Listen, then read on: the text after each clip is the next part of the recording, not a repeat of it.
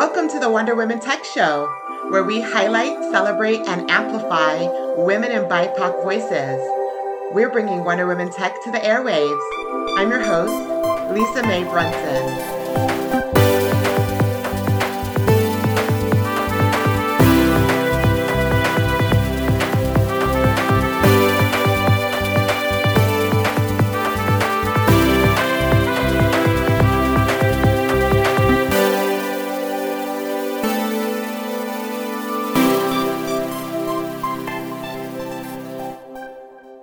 Hello, innovators. It's Lisa Mae Brunson with the Wonder Women Tech Show.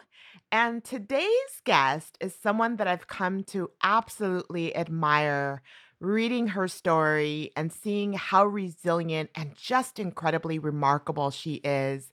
I am super excited to share her with all of you. After losing her right lung to cancer, Edie Littlefield Sundby became the first person in history to walk the entire 1,600-mile El Camino Real de las Californias Mission Trail through the mountain wilderness of Mexico and the Sonoran Desert to Northern California. She experienced desert heat and cold, walls of cactus, sleeplessness, hunger, both physical and spiritual exhaustion, the dangers of wild creatures, and encounters with drug smugglers. She also went weeks with no water other than what a pack mule could carry. The Mission Walker, published by HarperCollins, is her first-hand account of the experience and struggles she endured and the inspiration drawn from the old, unmapped Spanish mission trail. Her story is both an adventure story and a reflection on the universal experience of confronting our own mortality. It is a story of what we will do when faced with the potential end of our lives. What do we do with our time left on Earth? And how much do we still really, truly want to live? Welcome to the show, Edie. Thank you, Lisa Mae. It's such a pleasure to speak with you. It's so wonderful to have you here. First of all, I have to say that I'm so grateful for your resilient spirit because there are not many people on this planet who will take a terminal diagnosis and then decide to walk across the wilderness, braving other life threatening and extreme situations. So I just want to say thank you for showing up. Well, Lisa Mae, it didn't happen one step, two step. It happened over the course of months and years because fighting stage 4 cancer, especially one as lethal as gallbladder, which is as lethal as liver and pancreatic, even more so in many cases. The fact that I'm alive makes me the luckiest person on earth. Yeah. And the walk was a healing aspect of after many radical surgeries and almost 1,000,000 milligrams of chemo. The way I was able to kind of put my body back together was through walking, the amazing healing power of walking. But and I walked the old Mission Trail. I walked it in two segments. The first time in 2013, 6 months after losing my right lung at Stanford Cancer Center, I walked 800 miles. Took me 15 miles a day, 55 days to walk that out, to heal. And then 2 years later, Lisa Mae, it came back, and that's when I knew that it could explode in my lungs. It came back in my remaining lung. And that's when I once again headed out on the old Mission Trail, this time where it started in Mexico. Well, before we battle the desert with you and dig deeper into your cancer journey, I'd really love for you to take us backwards to your childhood. You grew up in rural Oklahoma with your cotton farming parents and dreamed of being a cowboy. So, can you share a little bit about what that was like for you? Absolutely. In fact, Lisa Mae, I think that many of the things we do in life, some of the most meaningful things we do in our life, if we trace it back, it goes back to the dreams and the passions of our 10-year-old child. Because I think we carry within us that inner 10-year-old child throughout our entire life. And Yeah. my 10-year-old child was ignited on that cotton farm in rural Oklahoma. Um, you see, I was next to the youngest of 12 children, and two things about that. Number one, as the youngest of 12 children, you get really used to defying authority because you got a lot of authority over you when you're the next to the youngest of 12 kids. I can Everybody's telling imagine. you what to do. So, Oh my Lisa May, gosh. are you the oldest or are you the I'm youngest? I'm the oldest of 6, Are you? so nobody told me what to do. I don't even think my parents did. Like, we pretty much raised ourselves, so I can only imagine, having a dozen people ahead of you with your parents being able to tell you what to do. Well, think about the sixth child in your family, and when you tried to tell them what to do, you probably got a "Who says so?" Right?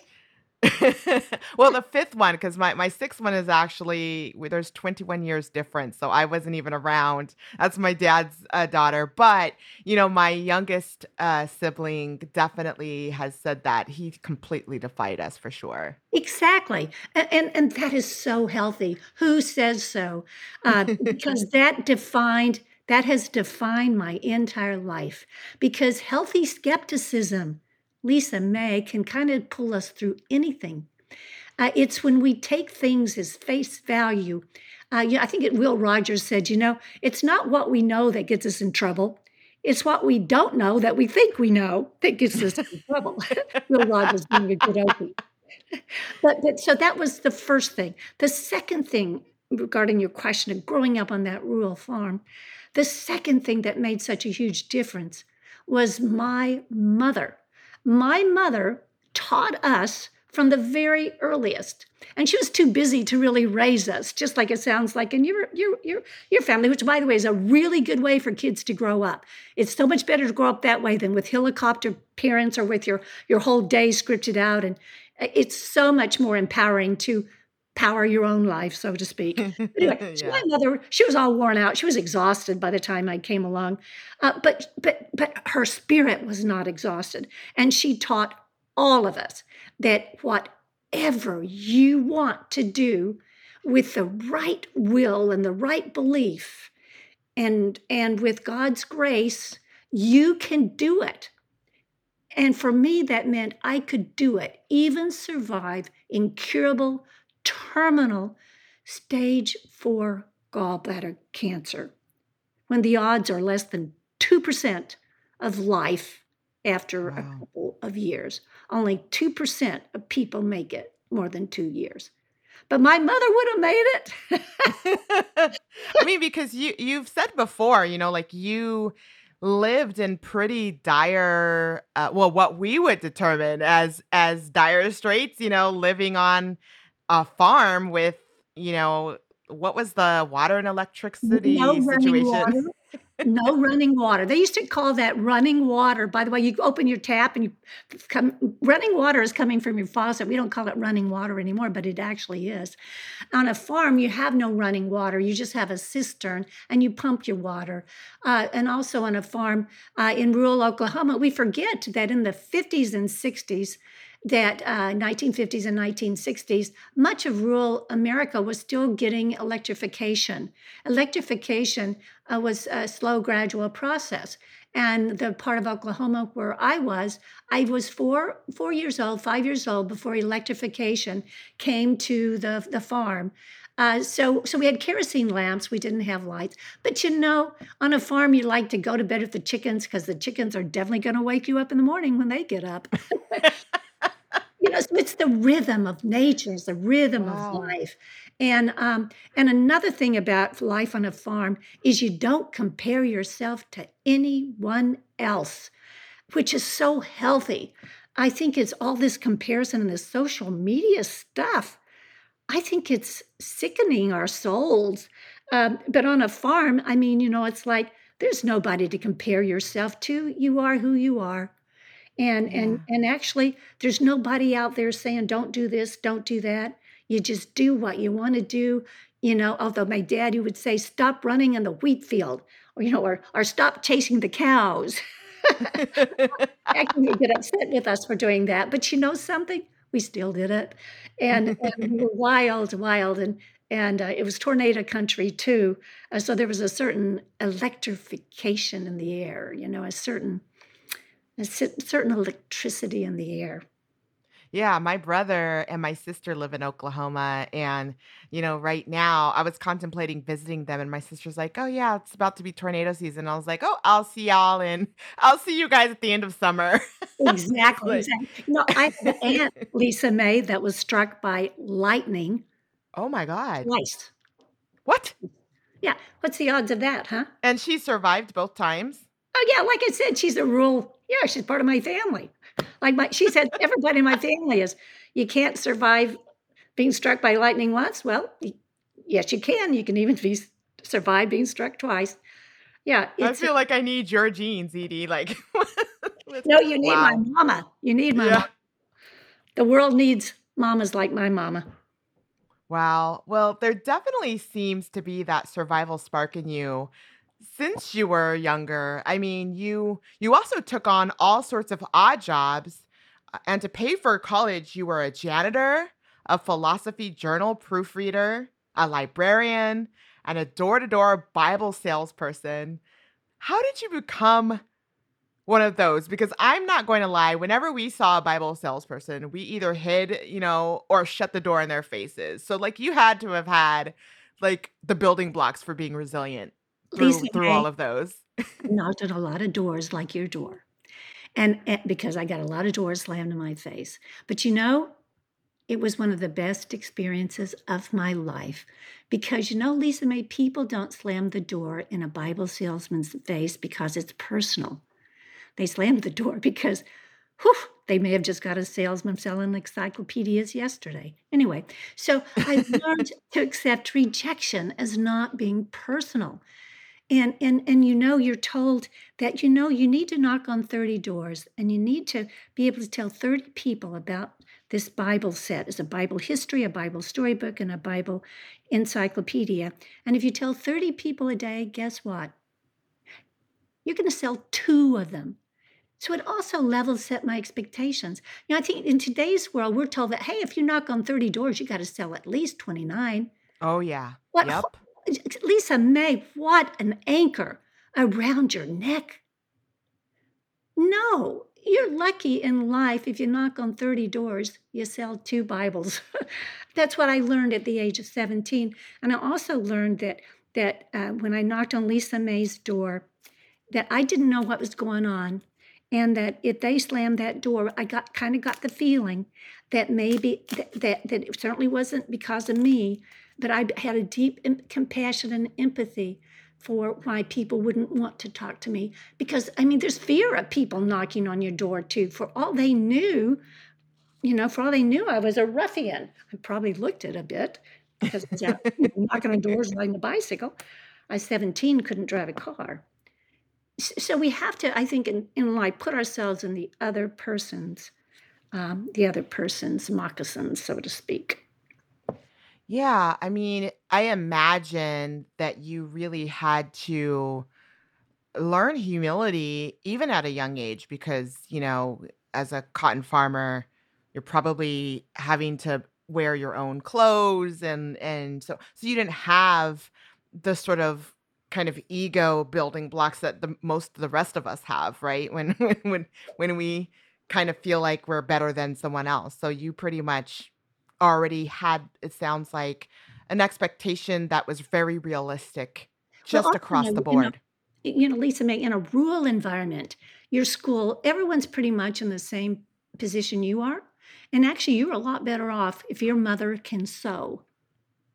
Because if your mother can sew, back then, everything was recycled. Let me tell you, you bought flour to make your bread. You made your bread at home. You bought that flour, and it was in a beautiful Pima cotton. We didn't call it Pima cotton. It was a beautiful cotton of flour, beautiful, beautiful patterns. And it was called flour sack material. And all of our dresses, even our underwear, was made of those beautiful flour sack materials. Because you see, my mother could sew. And so she could sew and make us look as nice. as anyone, probably even nicer than someone buying a store-bought dress. Because they knew my mother knew how to do things with her hands, and she could Mm. crochet, she could quilt, uh, and she could also bake bread. She could make butter from she could milk a cow, skim off the butter fat from the top of the milk, and she could shake a mason jar and make our butter. I learned all of those things, which was where butter comes from. The Yeah, first that to me, it sounds like the first innovation, right? Was really our ancestors and, the generations before us having to pretty much build like that, right? exactly. Exactly, Lisa May, and that's why we have to have such a reverence for the past, and that's one of the reasons enjoyed walking the old Mission Trail, because when you're out walking a very, very long, old 300-year-old trail, you are encountering the past and the present, and you have a glimpse into the future with every step. Yeah. Well, I mean, if as you were journeying through, your odd jobs, trying to pay for college, what were your goals when you were going to school? To get the hell out of Oklahoma.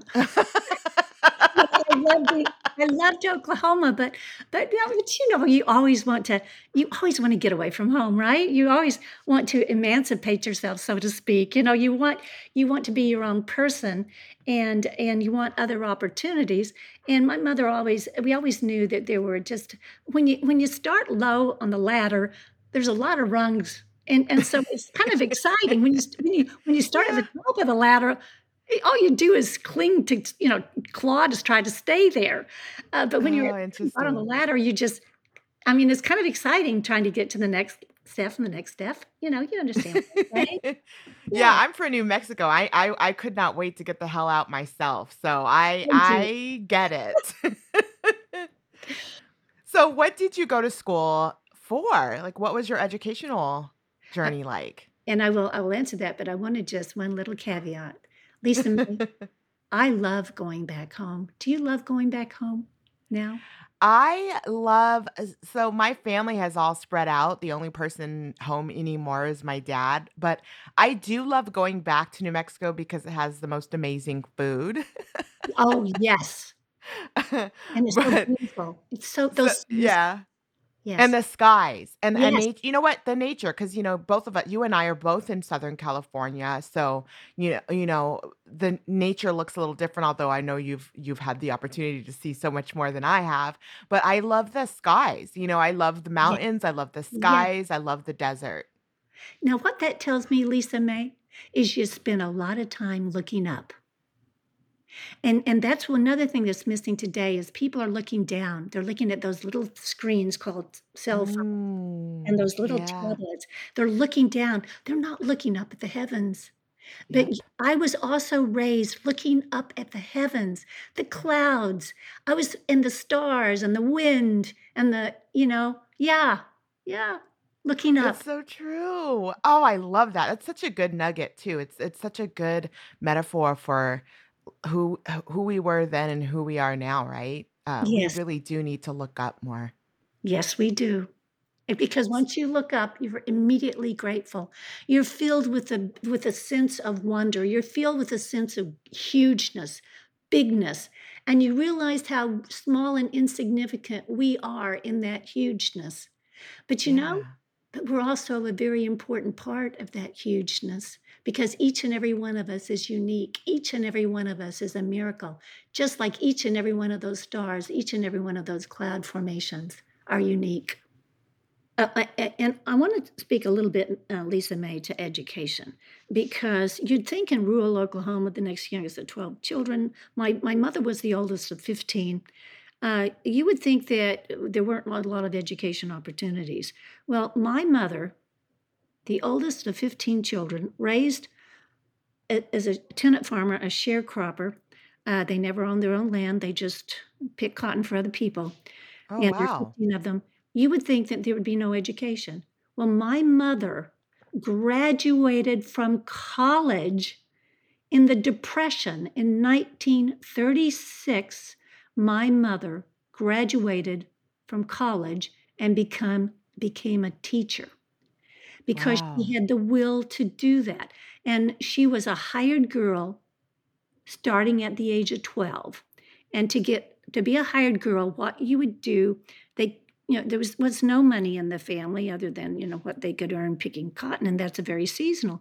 So she would go around in the town, knock on doors, and see who needed help. Maybe they had a new baby, maybe someone was sick. And she was the hired girl. She would live there, she'd work for the family. She'd work for room and board, and plus maybe $1 a week. And my mother started doing that at the age of 12.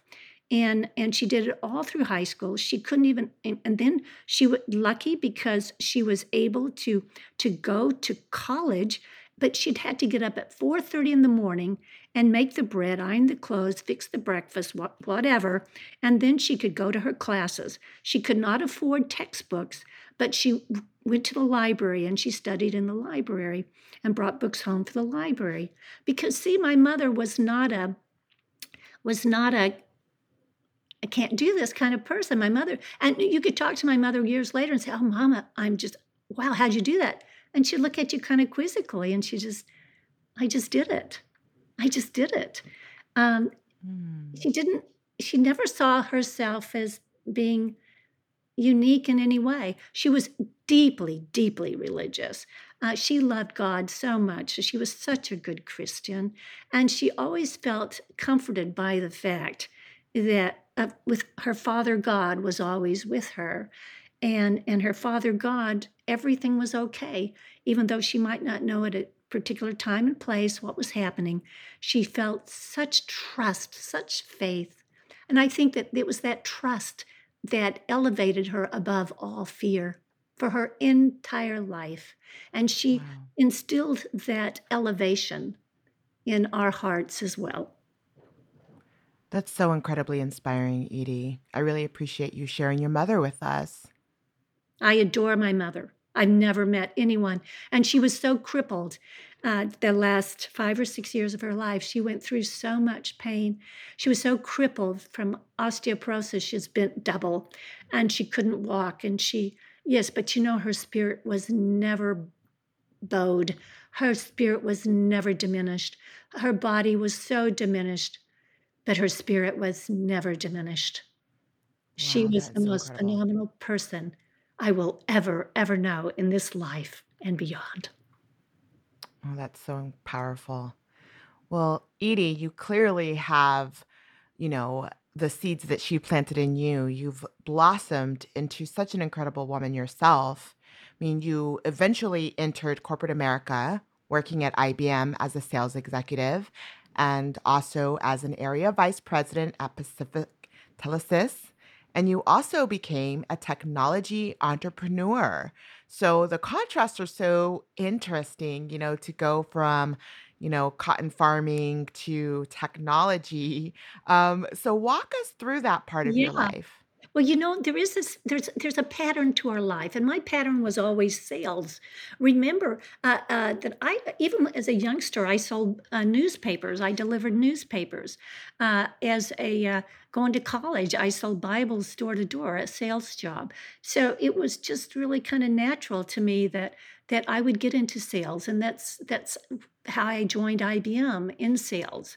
And the reason I always loved sales is because if you worked 300%, you can make 300%. And I've often been I was always being gifted with energy, and I had the capacity to work hard. And sales allowed me to work hard, and I've always been so motivated to make money. I love making money. And I just love it because it was reinforcement. It's like kind of like I don't know, it's kind of like a pellet, I guess. You sell something and you get paid. You don't sell something, you don't get paid. It's not personal.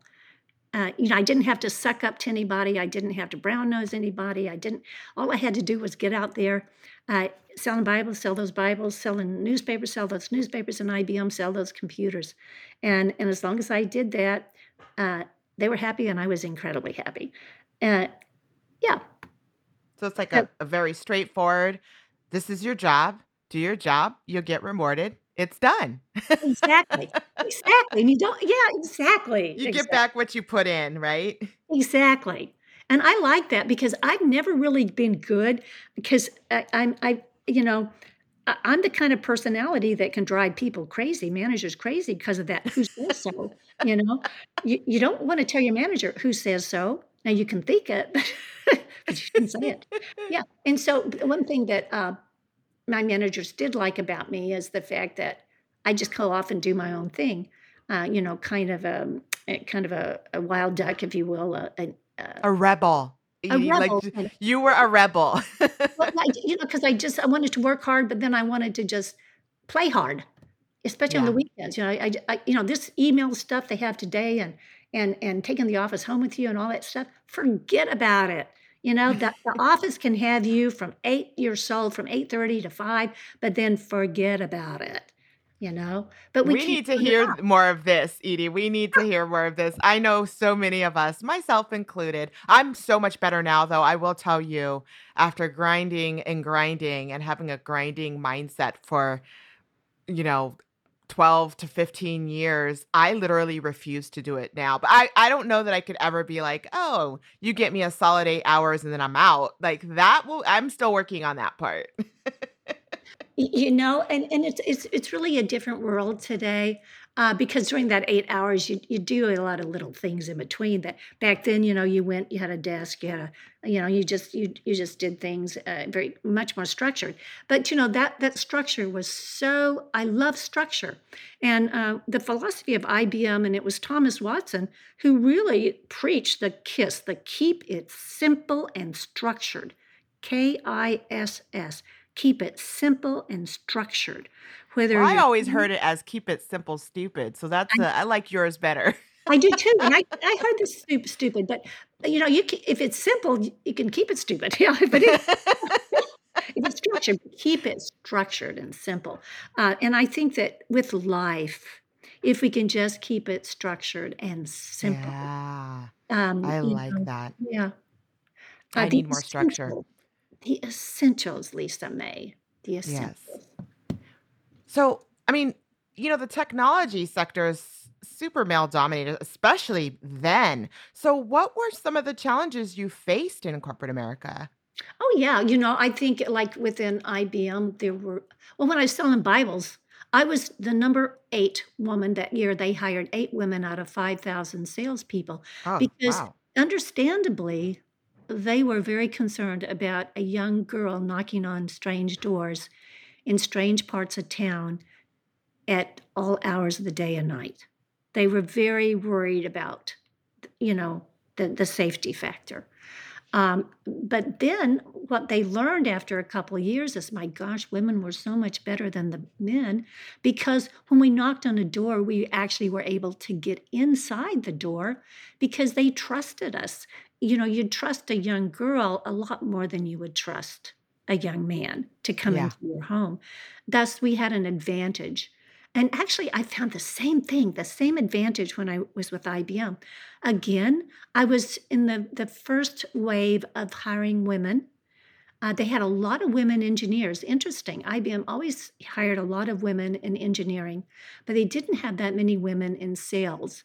But I found that as a woman in sales, the hardest part of your job often is getting an audience, is getting to talk to someone. Well, I've quickly found that I could call up the president's secretary, and if I knew her name, I'd say, "Hi, Mabel. This is Edie. Would you tell John I'm on the line?" And they never, ever, Lisa May said, "Who are you?"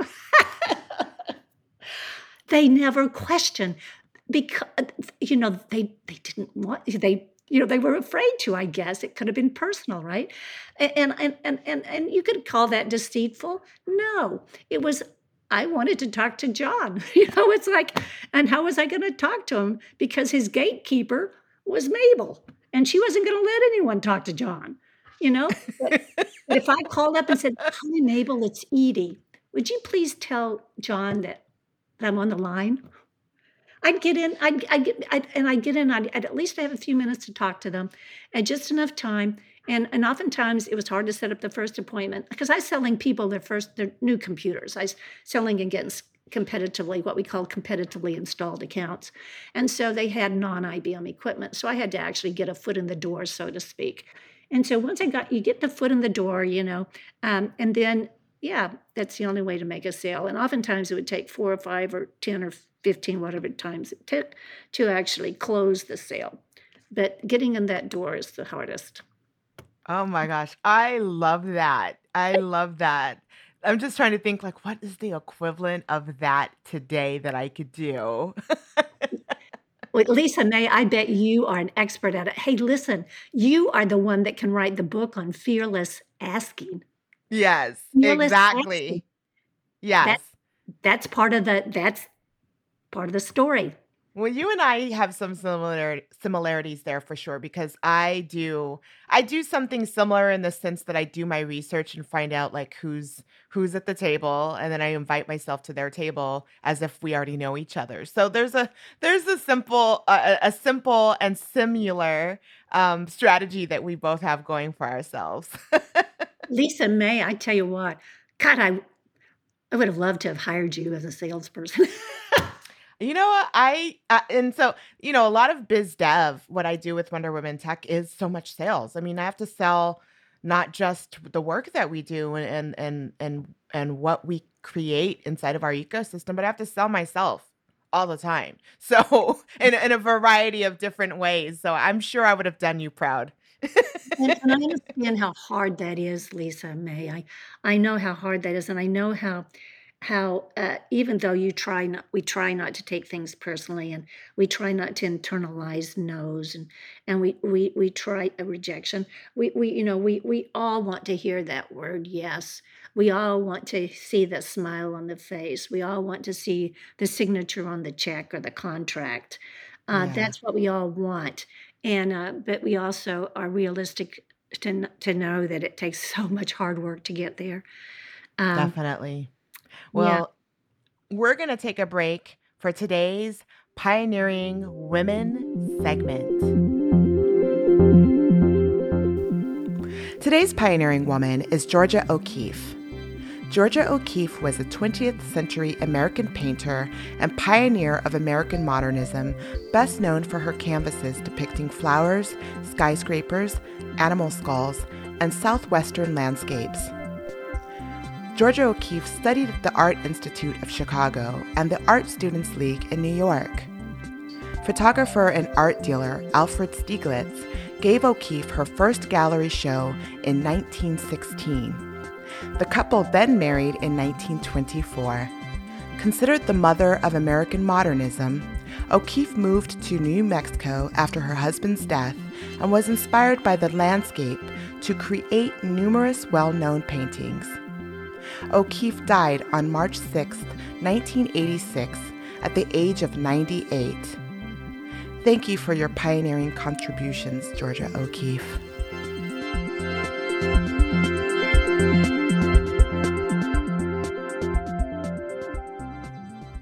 Hello, innovators. We are back with Edie Littlefield Sundby, the inspirational and pioneering woman who has walked thousands of miles to discover the meaning of a life and hope. So, Edie, we're going to get into the deep down because this next part of your life is the most defining and life changing years of your life. Before we get deep, I do want to share with our audience that to be certain, there will be tears flowing through the rest of this conversation. Cancer affects millions of people every single year, and it has unfortunately touched most of us. On January 25th, 2021, earlier this year, the Wonder Woman Tech family lost our social media director. And since the beginning of this amazing journey with Wonder Woman Tech, Stephanie has been with us. So at the time of this recording, it's exactly 2 months. So we're still kind of journeying through this. And I expressed that to Edie prior to the recording of this. And I just want to share a little bit of a testimony to the character and love that Edie shows. I'm sure that you're already witnessing on this show. But, I called her and I said, Edie, I don't think I can do this interview. Um, and I let her know how I was feeling, and she immediately took care of me, embraced me verbally, and was like, whatever you need, I'm here. We could share authentically from the place of vulnerability because this is real life. And I just want to thank you, Edie, for showing up for me that way, even as you had to show up for yourself over and over and over again. So thank you. It's interesting, Lisa May. I think I mentioned to you at the time that when you have someone, a friend or an acquaintance or a loved one going through this, you never know what to say. Even if you have been through it yourself or you're going through it yourself, no words can describe, and no words can truly comfort uh, with this disease. Um, you just have to elevate yourself above the disease. And I think that your friend Stephanie was able to do that from what I've heard and read about her. She Yeah. was positive up to the very end and grateful with each day that she had. Um, Yeah. It's so true. So thank you, Edie. We'd love to hear your journey because I know when you were first diagnosed with stage 4 adenocarcinoma of the gallbladder, it had spread to your liver, your colon, your groin. What went through your mind when you were told your fate and that you only had 3 months to live? it's interesting because you had tweeted back a couple of months ago as COVID was hitting you and you had some depression, and then the situation with Stephanie. It was all hitting you at one time, and you made the comment and said, "Oh my gosh, life can change so suddenly." And, Yeah. and, and that is so true. Disease and calamity can hit us with terrifying intensity out of the blue, and you're never prepared for it. You can never prepare for it, and you really don't know how you're going to react when it happens. You just one foot, one step in front of the other, and those words, "You have cancer," or "You have COVID," or "Your mother has COVID," or "Your grandmother in the nursing home has COVID." Those are terrifying, and the the reaction is fear, and fear emotion can be deadly. Fear can actually accelerate cancer's ability to kill. It can accelerate illness's ability to worsen, and it can take a benign situation and turn it deadly. Fear emotion. Mm. Fear can also trick us into giving up hope. And I think that's what happens a lot of times. Like we were getting so much negative news with coronavirus that the feeling was that if you got coronavirus, you're going to die. In fact, if you were over 80, you were going to die, period. It wasn't even a discussion. But the facts are only 20% of 80-year-olds with COVID have passed. Now, that's 20% too many, but that's 80% of 80-year-olds who made it through. And what I'm saying is that it's not the why, it's the why, like not why me, it's why not me? Why can't I be that 80%? And even with Mm. stage 4 gallbladder cancer, only 2% made it through. But why not me? And when you turn it back to that, you're really looking at the facts. Look at the facts wherever possible. And yeah, and the fact is, if you have stage 4 cancer, you've got to kill the cancer before it kills you. One of you is going to die. And the cancer is so strong. It's relentless and it's smart. And the hardest thing, you got to find a good team, a doctor who, and if it's stage 4, hopefully it's a university research hospital where they're at the leading edge, and and to give you every chance you have. Because as long as you can continue getting treatment, and as long as you can continue living, as new treatments are coming out, there's hope. And you have to put the brakes on fear in order to get there, to keep going. And all I can say is I'm lucky. I can't tell you why I'm alive. I can't tell you, my doctor can't tell you why I'm alive. I do believe that moving, that walking, has a lot to do with it. Lisa May, I Well, never, never, how old were you when you were first diagnosed? What year was this? Because I want to give the listeners context. And then also, um, how did it affect your family? the family is more affected by this than the actual person having the disease, because the person having cancer is feeling it, experiencing it, is dealing with the experience of having cancer. The family and the circle, the caregiving circle around the patient is it's anticipatory grief. They want to help you feel better, but they're powerless often to be able to do that. And that powerlessness, that anticipatory grief is so much more spiritually debilitating than actual disease. When you actually have the disease, you're dealing with it in a very mindful way. You're dealing with it moment by moment because you're forced to deal with it moment by moment. Someone who's watching you is dealing with it, looking at how you're dealing with it and wanting to help and not being able to. So that's a very, very difficult to be a caregiver, incredibly difficult. I was diagnosed, I was 55 years old, and my children were going off to college, and it was going to be an empty nest. My husband and I was starting a new business, a new technology business. We actually had mortgaged our home because that's what you do when you're starting up a new business. And yeah, we were just so excited. And cancer and disease calamity never hits us at a convenient time ever. And for us, it was the worst possible time. But I was 55 years old. I was arrogantly healthy. I mean, my gosh, I never had whipped cream on my hot chocolate. I never ate sugar. I uh, I didn't drink hardly any alcohol. I ate organic food. I went to yoga.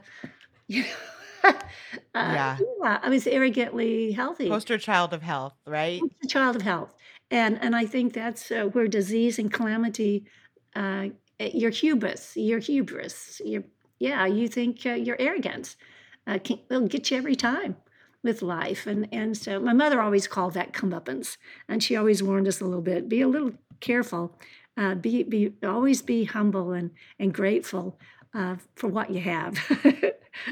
Be Yeah, and I I think that mean, that's what I Shakespeare said too, it's better to have the ills we have than to fly to others that we know not of. So had you experienced like at what point did that arrogant health turn into this vile disease? We don't really know. We do believe that it takes 2 or 3 years for what it always in the gallbladder, it almost always starts as a gallstone, and Mm. and then from the gallstone, there's irritation, inflammation. Almost all cancer is a result of inflammation, and from there, we all have errant DNA. We all have the beginning of cancer in us, and what makes that errant DNA actually explode into cancer, and it usually is something like inflammation that triggers it. And so, just the fact that you have gallstones and there's irritation in the gallbladder. And the fact that the gallbladder is a puny little organ that we really don't need. It's tucked into the liver. It's close to the bile duct. It's really close to the every important thing in our body. And what happens is once cancer breaks out of the gallbladder, most of the time it's not known because there are no symptoms, but by the time it breaks out, it's already in the liver by the time it's discovered. Oftentimes, for me, it was in my liver, but it's also wrapped around my bile duct. It was also in my rectum, it was in my peritoneum, and it even had migrated through my lymph nodes into my neck and my throat. So I was filled with cancer. It was in 8 organs, and that's not Wow. unusual for a stage 4 gallbladder cancer or a pancreatic or a liver cancer. That's just so incredible. I mean, listening to how invasive it was. And how quick it is. And and Yeah. and that's why, you cannot delay, you cannot deny. Delay plus denial equals death. You have to find a doctor, you have to trust that doctor, and if you feel strong, that's as strong as you're going to be, and if you choose to be treated aggressively, that's the time to be treated aggressively. But keep Yeah. in mind that if you choose not to be treated aggressively, you may not have a second chance. And thus, the decisions you make cannot be prompted by fear because, see, fear causes us to freeze.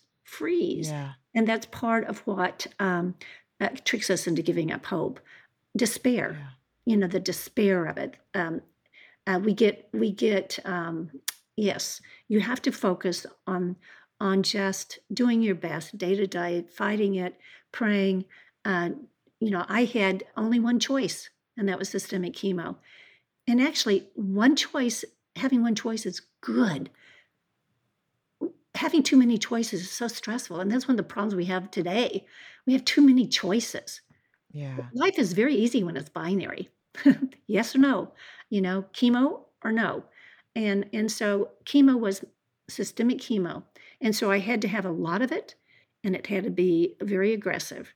And I had to learn to let the chemo come in and kill the cancer without the chemo killing me. Chemo can Mm. kill you just like cancer can. Yeah. But I knew that chemo might kill me, but I knew that cancer would kill me. So chemo became my best friend. And I realized that how to process all this chemo, and it took 6 years, every 3 weeks for 6 years. I had 79 rounds of chemo. And during Wow. this time, I mean, a lot was happening inside of me.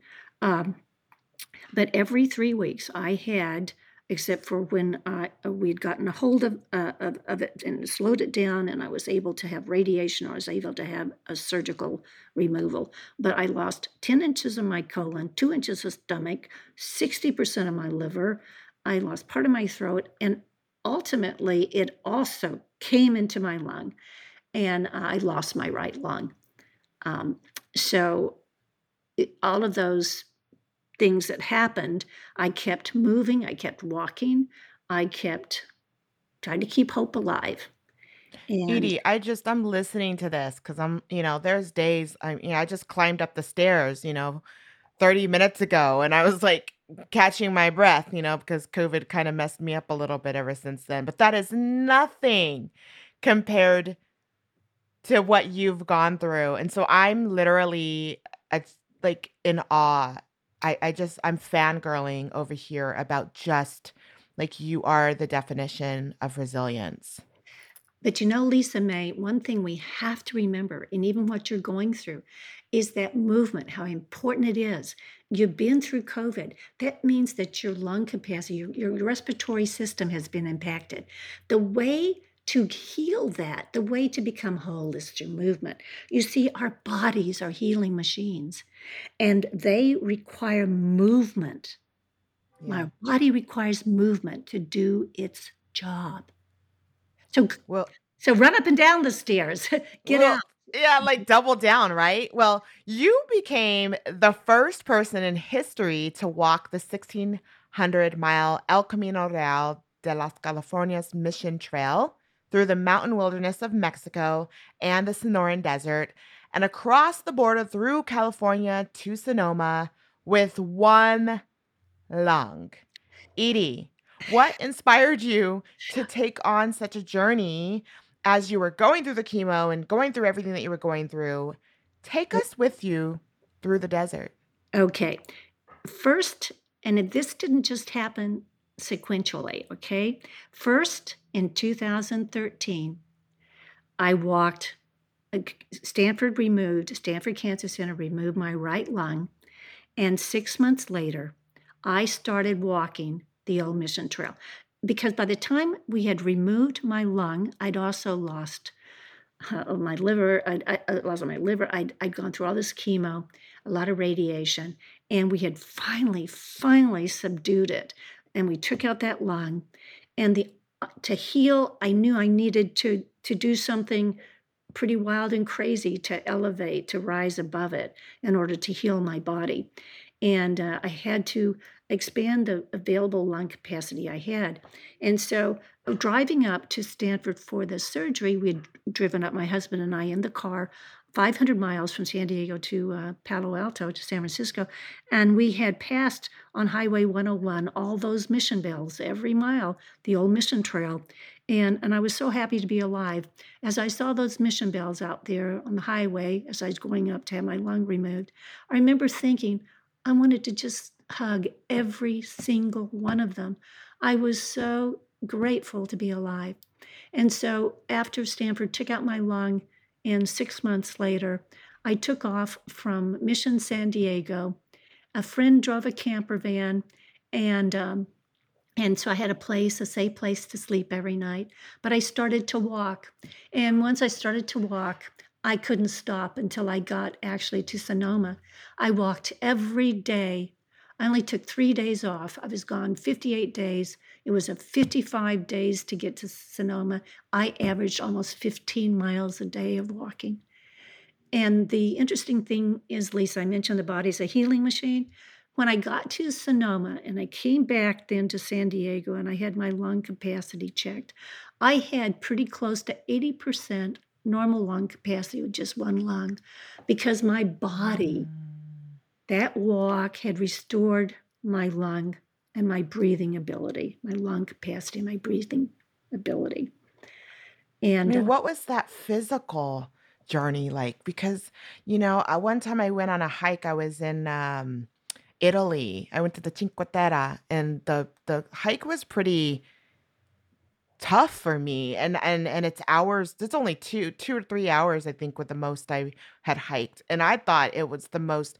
Inside of my brain, I was, like, going through all kinds of thoughts. I traveled backwards in time to my childhood. I thought Mhm. about my successes and failures. I thought about all the things I wanted to do. Plus, I was afraid of heights, so I legitimately, no joke, I mean, some people laughed at me when I tell this story, but, like, I thought I didn't realize how crazy the Cinque Terre was in terms of, like, cliffs and, like, falling, like, the ability to fall right off into, nothingness, and so I even was like, "Oh my god, I'm gonna have to have a helicopter take me out of here and save me." Like, I went through the most emotional journey in those 3 years. I mean, 3 years. Felt like many years, but in those in Well, those 3 hours, I was very chatty in my head. So and then physically just having to, like, keep going, Lisa May, just one more, right?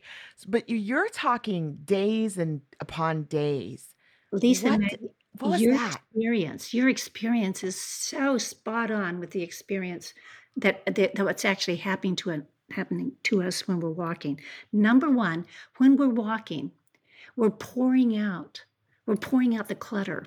You were completely unplugged from social media. You were unplugged from everything. But so you were pouring out the clutter, and that mind, your mind was wrapping around all the events, if you will, and pouring it out and allowing you to understand them and make connections and you have just amazing clarity of thought when you're walking.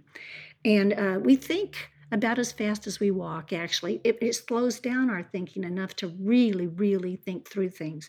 So that's what you were doing. You were pouring out the overflowings, you're pouring out the emotion. And as we poured out the emotions, after we pour out the fear, and it took me 800 miles, 55 days of walking to pour out all the emotions, all the fear I had from 6 years of dealing with stage 4 gallbladder cancer. I poured out the emotion. Once I poured out the emotion, it's an empty space, right? I filled with grace. I feel with grace. In 800 miles, I became a walking prayer. See, every breath was cancer out. Every breath in was grace in. So I unplugged, I poured out the clutter. That's the first thing that you were doing on your walk and that I did with mine. The next thing you were describing on your walk is you were facing your fear. You were facing your fear of height. I was facing my fear of uncertainty. I was facing my fear of cancer. I was facing my fears. And fear is interesting. Once you face it, it starts to go away. And you face your fear, and that's how you defeat your fear. And nothing does that better than a long walk. And we're talking about a walk for exercise. We're not talking about going out and walking around for an hour or 2 hours.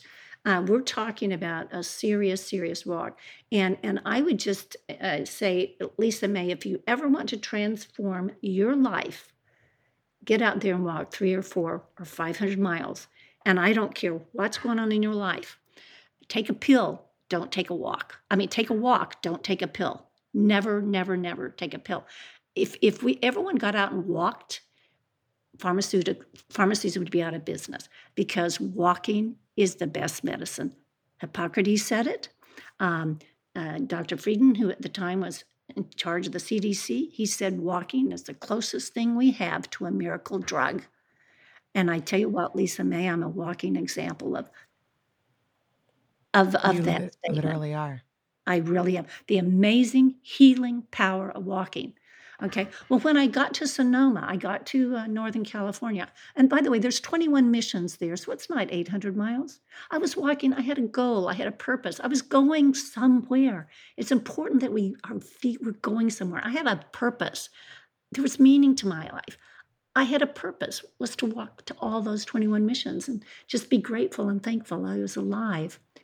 And so 2 years later, after that walk, 2 years later, cancer came back in my remaining lung.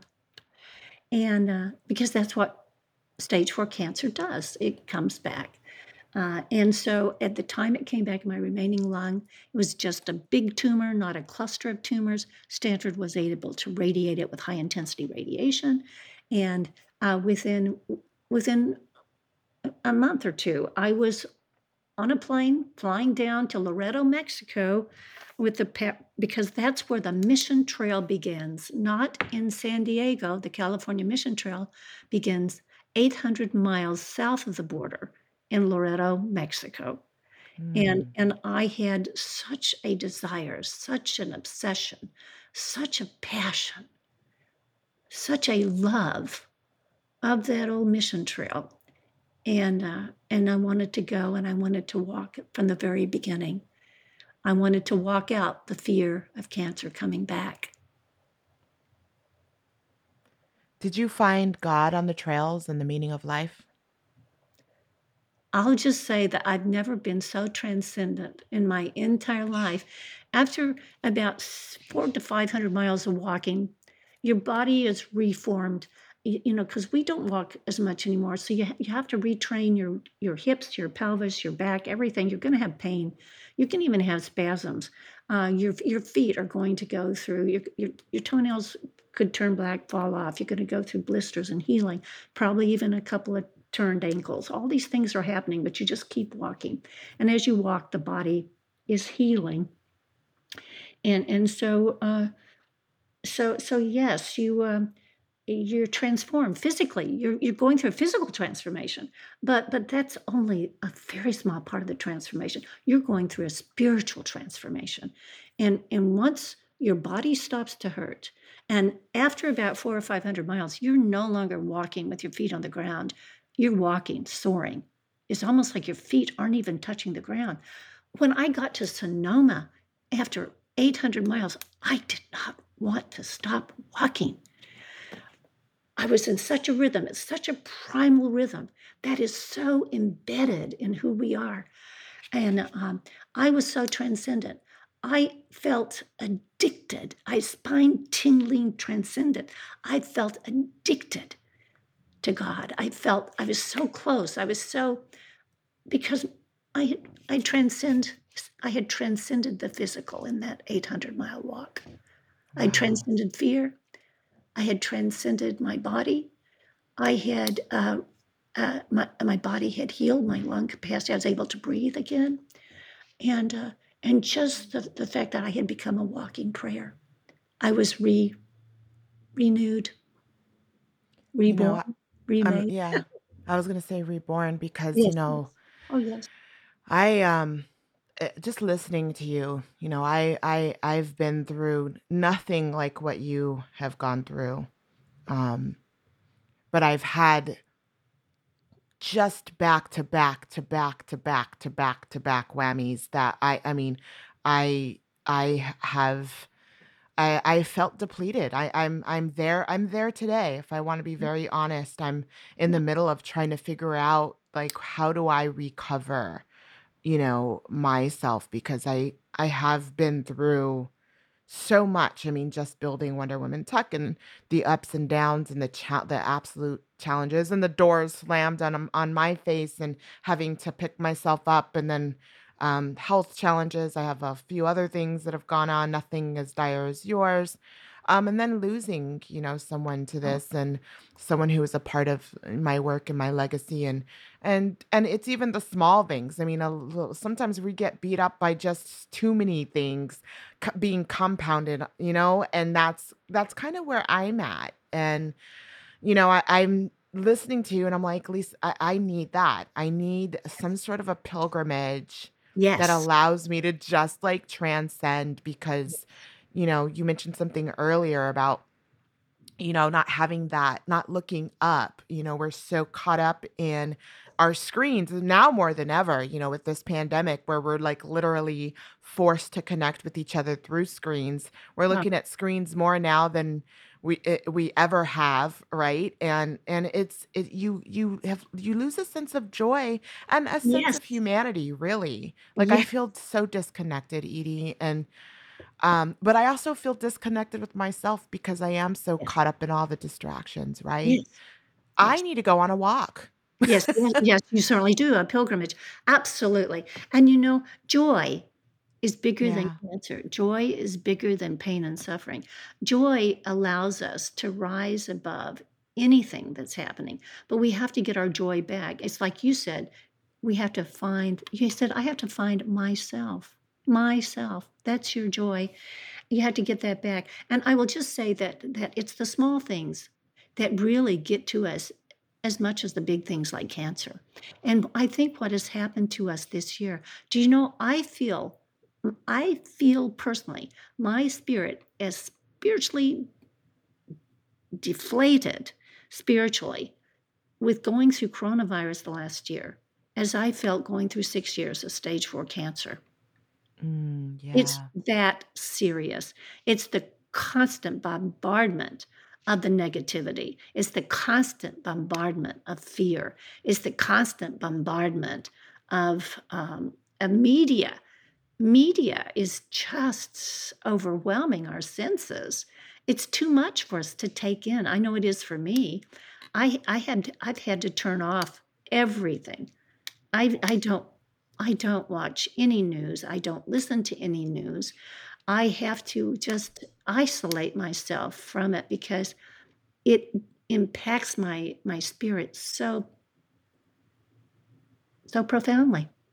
And I Yeah. will not let my spirit die. No, no, no, no, no. You Well, never let I spirit. know if anybody will succeed at that, it's you, Edie. So, tell us, how is your health now?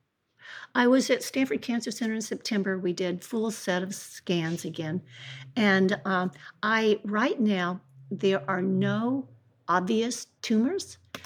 There are a couple of spots that we're keeping an eye on, uh, and but you learn with stage 4 cancer that a couple of things. Number one, you learn that a spot is a spot until it starts to grow, and although you never take anything for granted.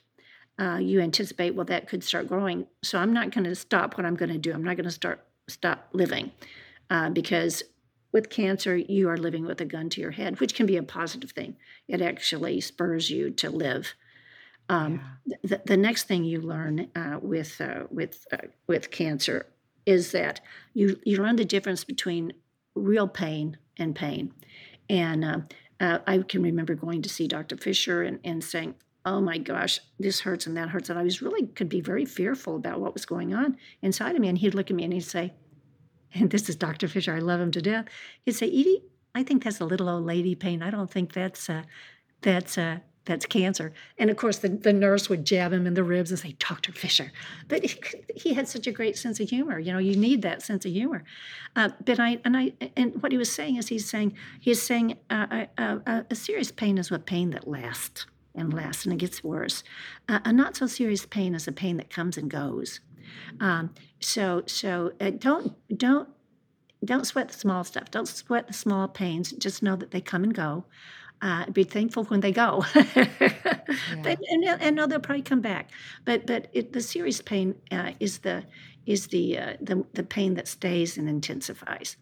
And that's been a great learning for me because, yeah, I Well, really don't feel a lot of pain because I know what real pain is.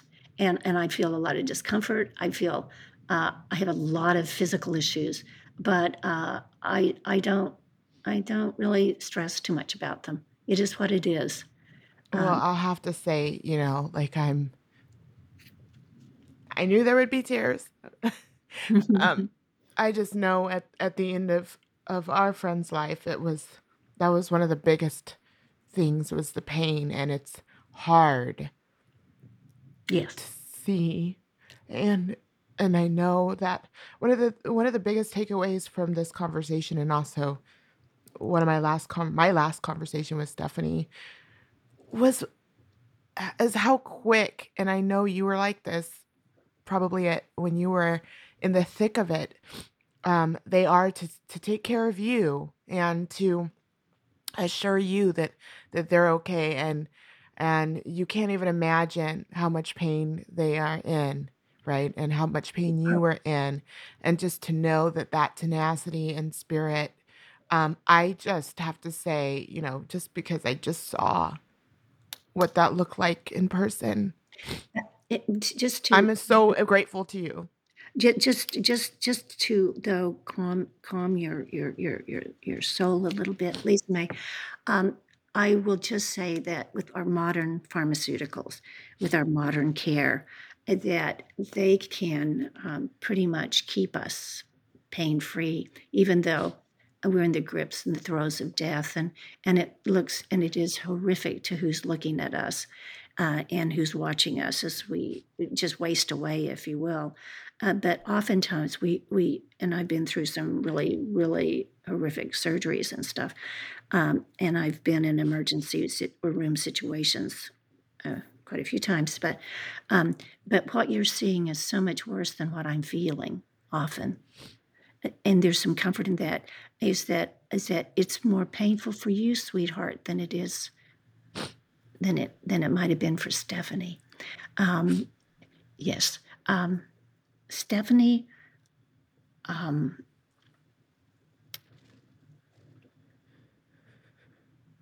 Stephanie lived life. She lived life. And everything that I saw about her was not only did she live her life, but she was grateful. She expressed that gratitude and she shared that gift of positivity. And she's still with us, Lisa May. She's still with us. She is still here. It's just her body that has departed, but her spirit remains. Thank you, Edie. You're such an incredible spirit, and I'm truly, truly, truly grateful to spend this time with you. And we're so passionate here at the Wonder Woman Tech Show about vulnerability, which is why I feel so comfortable being this open and this raw with my emotions. But I'd love you to share with our audience something that you haven't shared with anyone else so far. I want to just make a few comments about vulnerability. Yeah. When we're the most vulnerable is when we meet the most angels. And they Mm, seem to find us, Lisa May, yeah, they and do. whether it's in an ICU with coronavirus, or an emergency room, or even a hospital, or if it's out on an old mission trail, or if it's in Mexico and you're all alone and you're hungry and there's no water and you're at a rancho that doesn't have any lights or electricity and they just have a propane stove to light water and they just have a bed propped up on concrete blocks and wood planks. I met like Lisa Maria. She scooted over on that plank to make room for me in my sleeping bag. I met so many angels on the mission trail in Mexico. I Mm, met so many angels on the mission trail through California. I met so many angels in the hospitals. And my healthcare team is my family. We are closer. It's not a patient doctor. You become family. And yeah. what, yes, vulnerability. You know, the Hebrew scriptures teach us that when we suffer the mightiest is when we feel God's presence the strongest. Yeah. That's so true. Lisa May, I'd love to go for a walk with you. I'd love to walk with you. Oh, I'd love to walk with you. I think that that needs to be on my bucket list because you know, just even sitting here in the studio with you and chatting with you and learning from you and growing from you and being inspired by you, like my life is truly, truly forever changed. You're a very, very beautiful soul and spirit, Lisa May. And your soul and spirit it's right now, it's tapping on your heart and saying, hey, hey, let's go. Let's go. Wake up. Like, yes, exactly. Let's go. I, Well, that's so wonderful. That's so wonderful that you're hearing it. yeah, I have been actually. It's been weeks of it. I mean, we already know the answer to this, but I have to ask. You've led an incredible life, a challenging one, but also one filled with purpose and angels, as you said. Would you take the easy road or the road less traveled by, and why? I'd take the straight road. I don't mean to be evasive. I'd take the straightest road, because I'd take the road that I know is going somewhere, and the yes, the road less traveled. As a walker, there's a couple of things that scare you to death. Number one is when you hear the words, "I know a shortcut." Another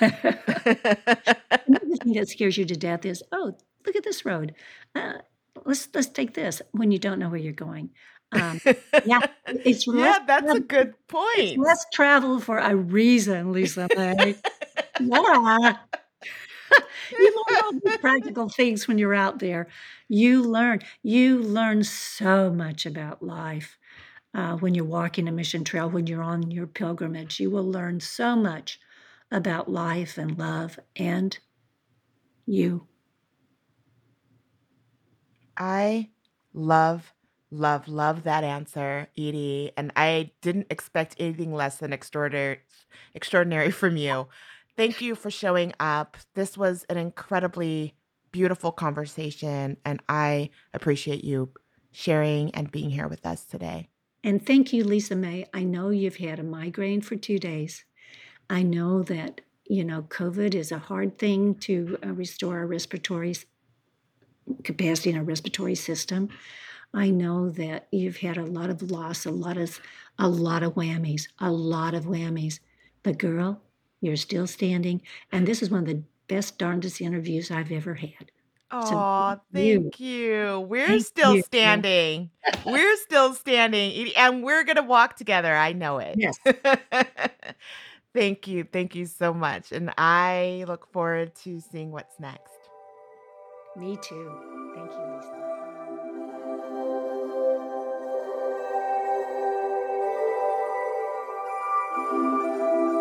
Thank you so much for being here, innovators. We'll see you next week when we take on the world one more time.